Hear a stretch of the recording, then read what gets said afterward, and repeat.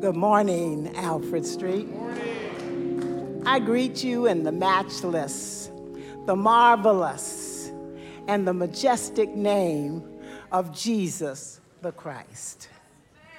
I ask that you would stand with me as we look at the scripture found in Luke chapter 2, verses 36 through 38. And it reads like this in the NRSV version. There was also a prophet, Anna, the daughter of Phanuel, of the tribe of Asher. She was of a great age, having lived with her husband 7 years after her marriage, and then as a widow to the age of 84. She never left the temple, but worshiped there with fasting and prayer night and day. At that moment, she came and began to praise God and to speak about the child to all who were looking for the redemption of Jerusalem. Before you go to your seats, I want to center your thoughts this morning around the significance of the insignificant. And I want you to turn to your neighbor and say, God responds to human devotion. You may be seated in the presence of the Lord. In the tradition of prayer, as our theme for the month of January, I want us to look at a woman who prayed and fasted day in and day out. This story takes place along the conclusion of Jesus' birth narrative. For Simeon announces that the Lord Christ has arrived. He's in the temple, and there's a celebration. For Mary and Joseph have brought their baby to the Nunc Dimittis, which is simply the blessing of the child. Anna proclaims that salvation has come to all people, the world. And happening in the wake of all of this is the slaughter of the innocents and the fight of the Holy Family to go now to Egypt.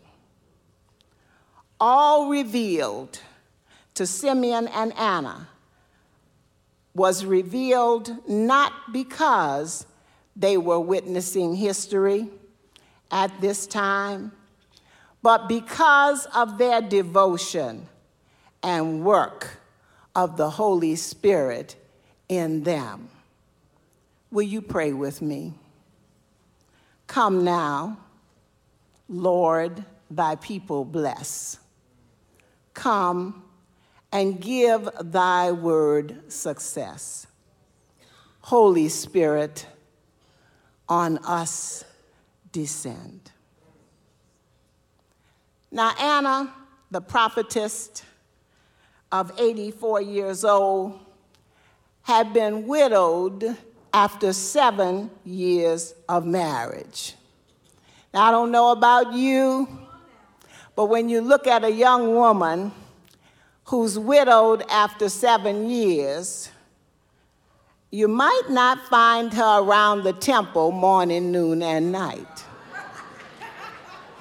You might find her in places where she would be noticed, in places where she possibly could get another husband. You might find her inquiring upon her friends, is there anybody available that you know? You might find her taking invitations to social events where she might just be found.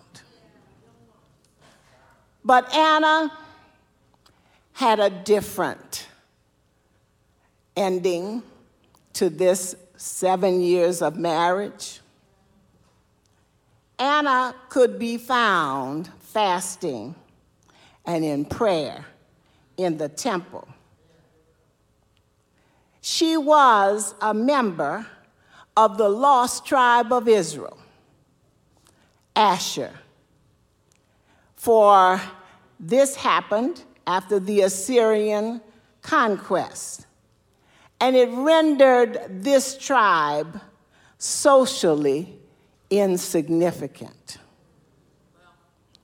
Anna wore a shield of this lost secular society since she was widowed, and she was now without covering.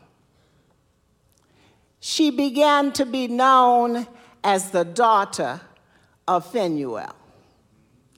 Since she has no covering, she becomes her father's child and is referred to as such. In other words, she loses her particular identity. She moves from significance to insignificant, broken, left alone. However, even in the name Phanuel, you find that Anna has taken hold to what her father's name means. It means face of God. And then she takes hold to Asher, that tribe that although was considered lost and of no significance, she takes hold to its meaning, which is happy. So then Anna is then happy in the face of God. You see, God can take even what has now become significant and make it significant in your life. Now, the essentials of Judaism is the praise of God. And Anna chose to live out these essentials. Listen to what they are. That God is to be honored upon your rising. That God is to be honored upon your lying down. That God is to be honored on your going out and your coming in. Now, this one will get all of us. And God is to be honored in how we dress. And this will get us even further. And God is to be honored in what we eat. Now, Anna is an example of living out these requirements. You see, she meets the morning with gratitude. She celebrates the goodness of having food. See, sometimes you, like me, are so worried about what the food is that we forget to give thanks that the food is there. You know, from a child, I grew up, I don't know if I like this, I don't know if I want that, you know.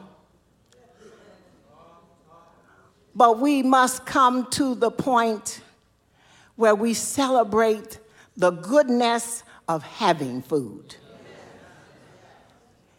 She also celebrates the goodness of her place in God. Now, she could lament, "Oh, God has dealt unfavorably with me. I have no husband. After 7 years, I have no family. I am alone." But instead, she comes into his house and she gathers in his name and she worships him and she celebrates. It's all right because this is the good place that God has placed me. She recognizes the mystery of beauty, for she sees with her heart rather than her eyes. She looks in the mirror of God's goodness and not just a place where she is. She sees the most insignificant as a blessing. I can tell you, while working to bring this message to you, I can tell you what God can do. For in the midst of that, I received a text from Theron that encouraged me to keep on keeping on and digging to get here today. Not only does she give the sweet, sweet sound to my ears, but she ministered to my heart. I wasn't expecting it. I didn't know anything about it, and I usually pay no attention to text all day. But something about that ding on the phone on the kitchen table signaled to me reinforcement. And so what was most insignificant to me most of the time became significant to me at that time. And mainly, Anna does not depart from having purity of heart in the love of God and her neighbor. Now, Anna is confident in her beliefs that God reveals himself to those who do not depart from him. That those who may be excluded from social structures are always included at God's table. I love Communion Sunday because I'm reminded that I can come to the table. That I don't have to be looking any kind of way. I don't have to be in the best of spirits, but I can come to the table. And not only can I come to the table, but I can be blessed at the table. Not only will I be blessed, but I will be given sustenance. I will be given the symbol of his blood. I will be given the symbol of his body that was broken for me. That's significant. And my little insignificance is of no matter, for I can come to his table. Anna believed that God has comfort and blessings to those whose shame is from some failure. You see, there's no failure in God.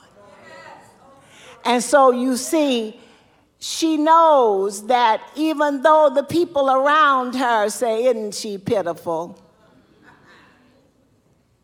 She has no husband. She has no family. She's just a little old figure that sits in the church and prays all the time and fasts.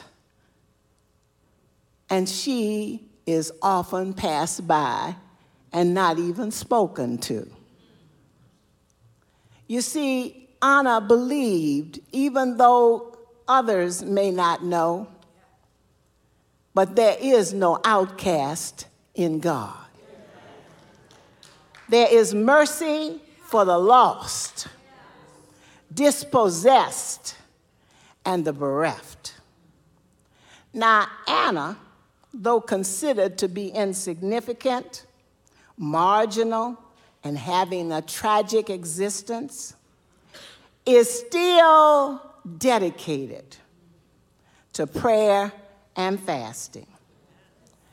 I read a story about some ladies in China called the Damas. They are usually middle-aged to elderly, and they invest in the stock market. They are viewed in the Chinese society as those that don't know what they're doing. And they're often the subject of jokes. They dance in the public squares en masse. They're not fashionable. They're uneducated. They're dowdy, and they're unhip. However, these damas provide gifts to their home villages and can be counted on by the children to receive chocolates. Nonetheless, when the damas come to the village, smiles come to the people. Now, the damas are considered insignificant members of Chinese society. But I submit to you this morning that the damas are God's blessing to God's people. Now then, what do we learn from Anna?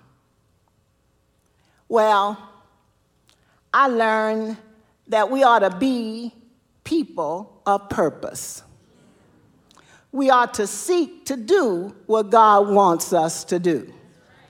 I think the biggest gripe we have in life is that we are not doing what God wants us to do. We're doing what we want to do. And we never even ask him what he wants us to do. I think we need to ask God, what would you have me do? Anna teaches us to concentrate on God's promises rather than our conditions. You see, aches and pains will come and go. They're just a condition. Age is just a number. But I can tell you that God's promises are forever. God's promises will see us through. Anna teaches us that know that God has a plan for you that might not look like his plan for your neighbor. But nonetheless, it's your specific plan. I think that's a wonderful God that he has a specific plan.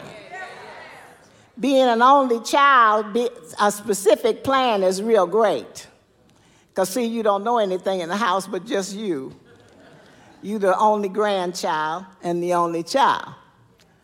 And so, to have a God who gives us all that position, all of us are his onlys. All of us have our only plan. And if you will avail yourself to God's use, your circumstances will not prevent you from any participation in anything he sets your hand to do. If you just avail yourself to him. Don't worry about how you feel, how you look, and where you are. Just go with God.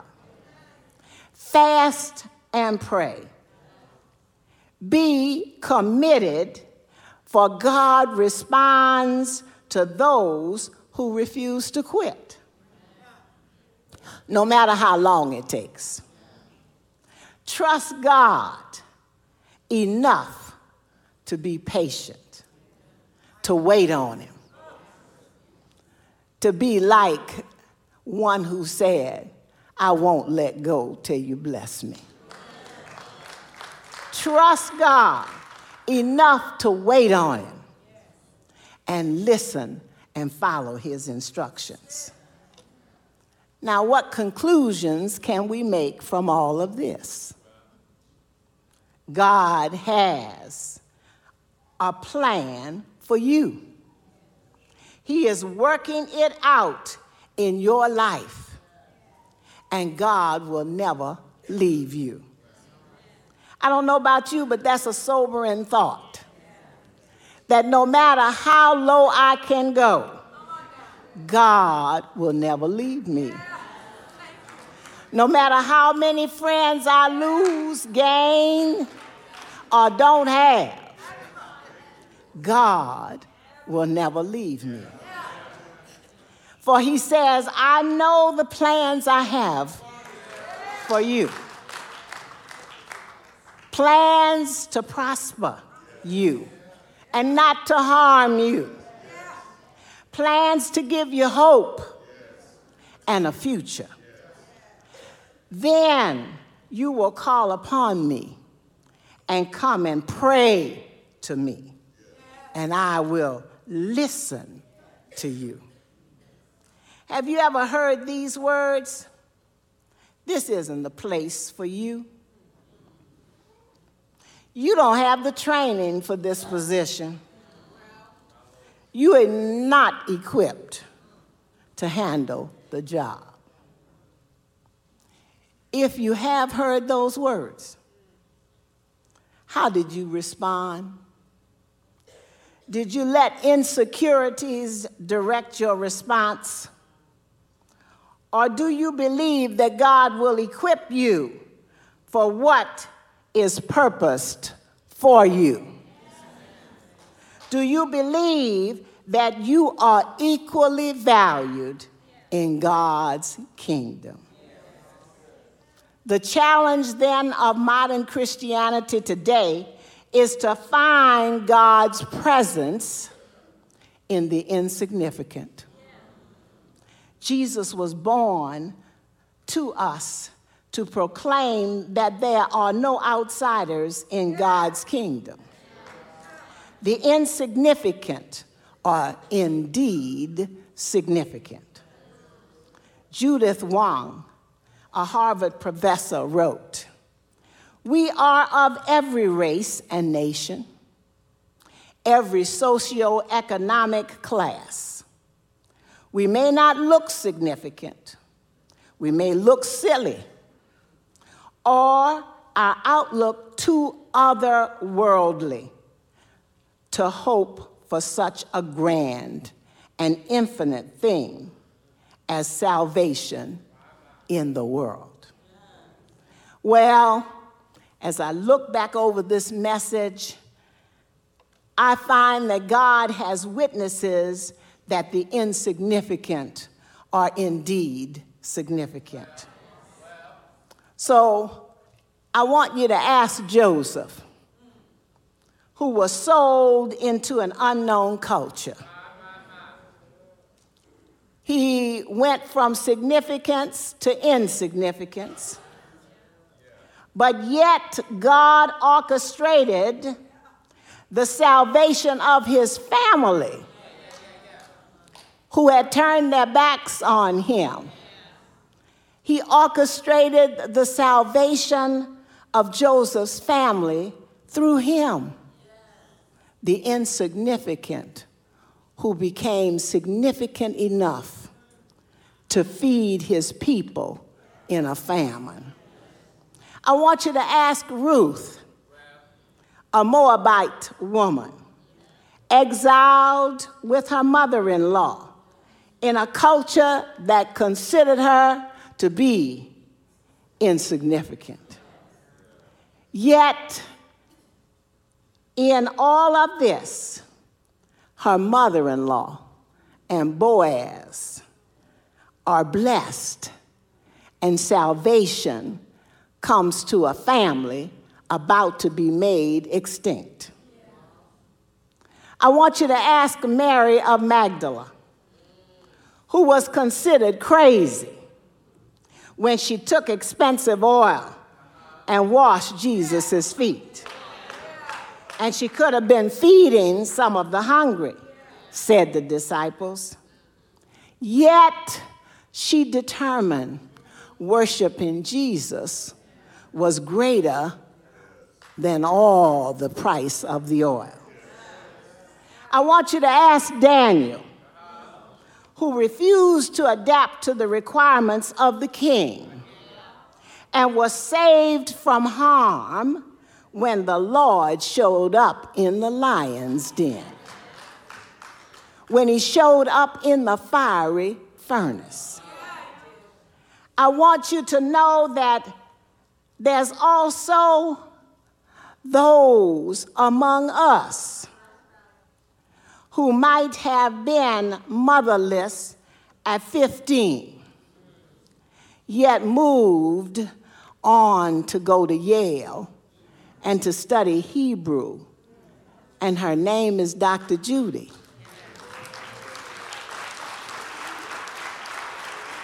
You see, God takes what we think is insignificant and makes it significant.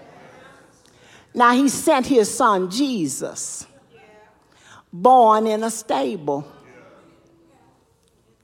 sitting there in a trough where you feed animals. Insignificant. No room in the hotel, just go to the stable. But yet, that same Jesus came down through 42 generations just to save you and me.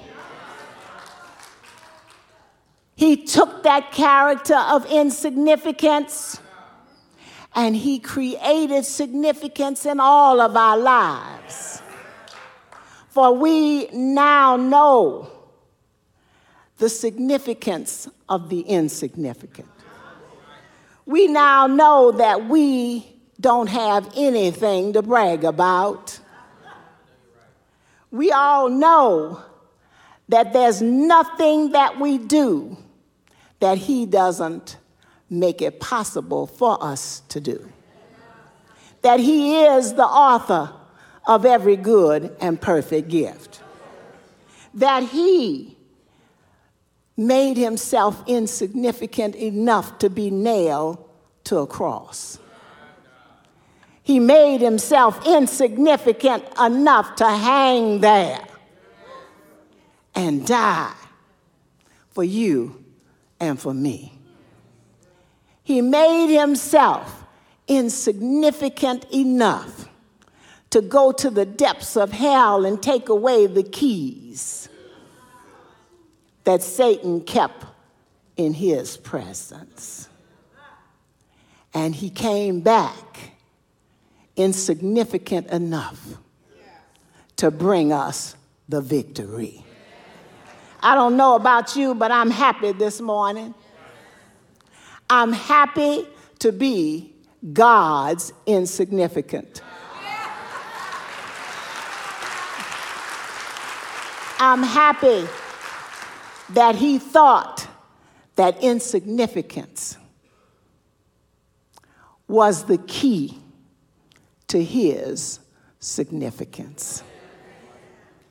And so, as I close, I hope today when you leave, you will not feel badly about what others may see as insignificant, but you will go out knowing that in God I move, I have my being, and I am his significance.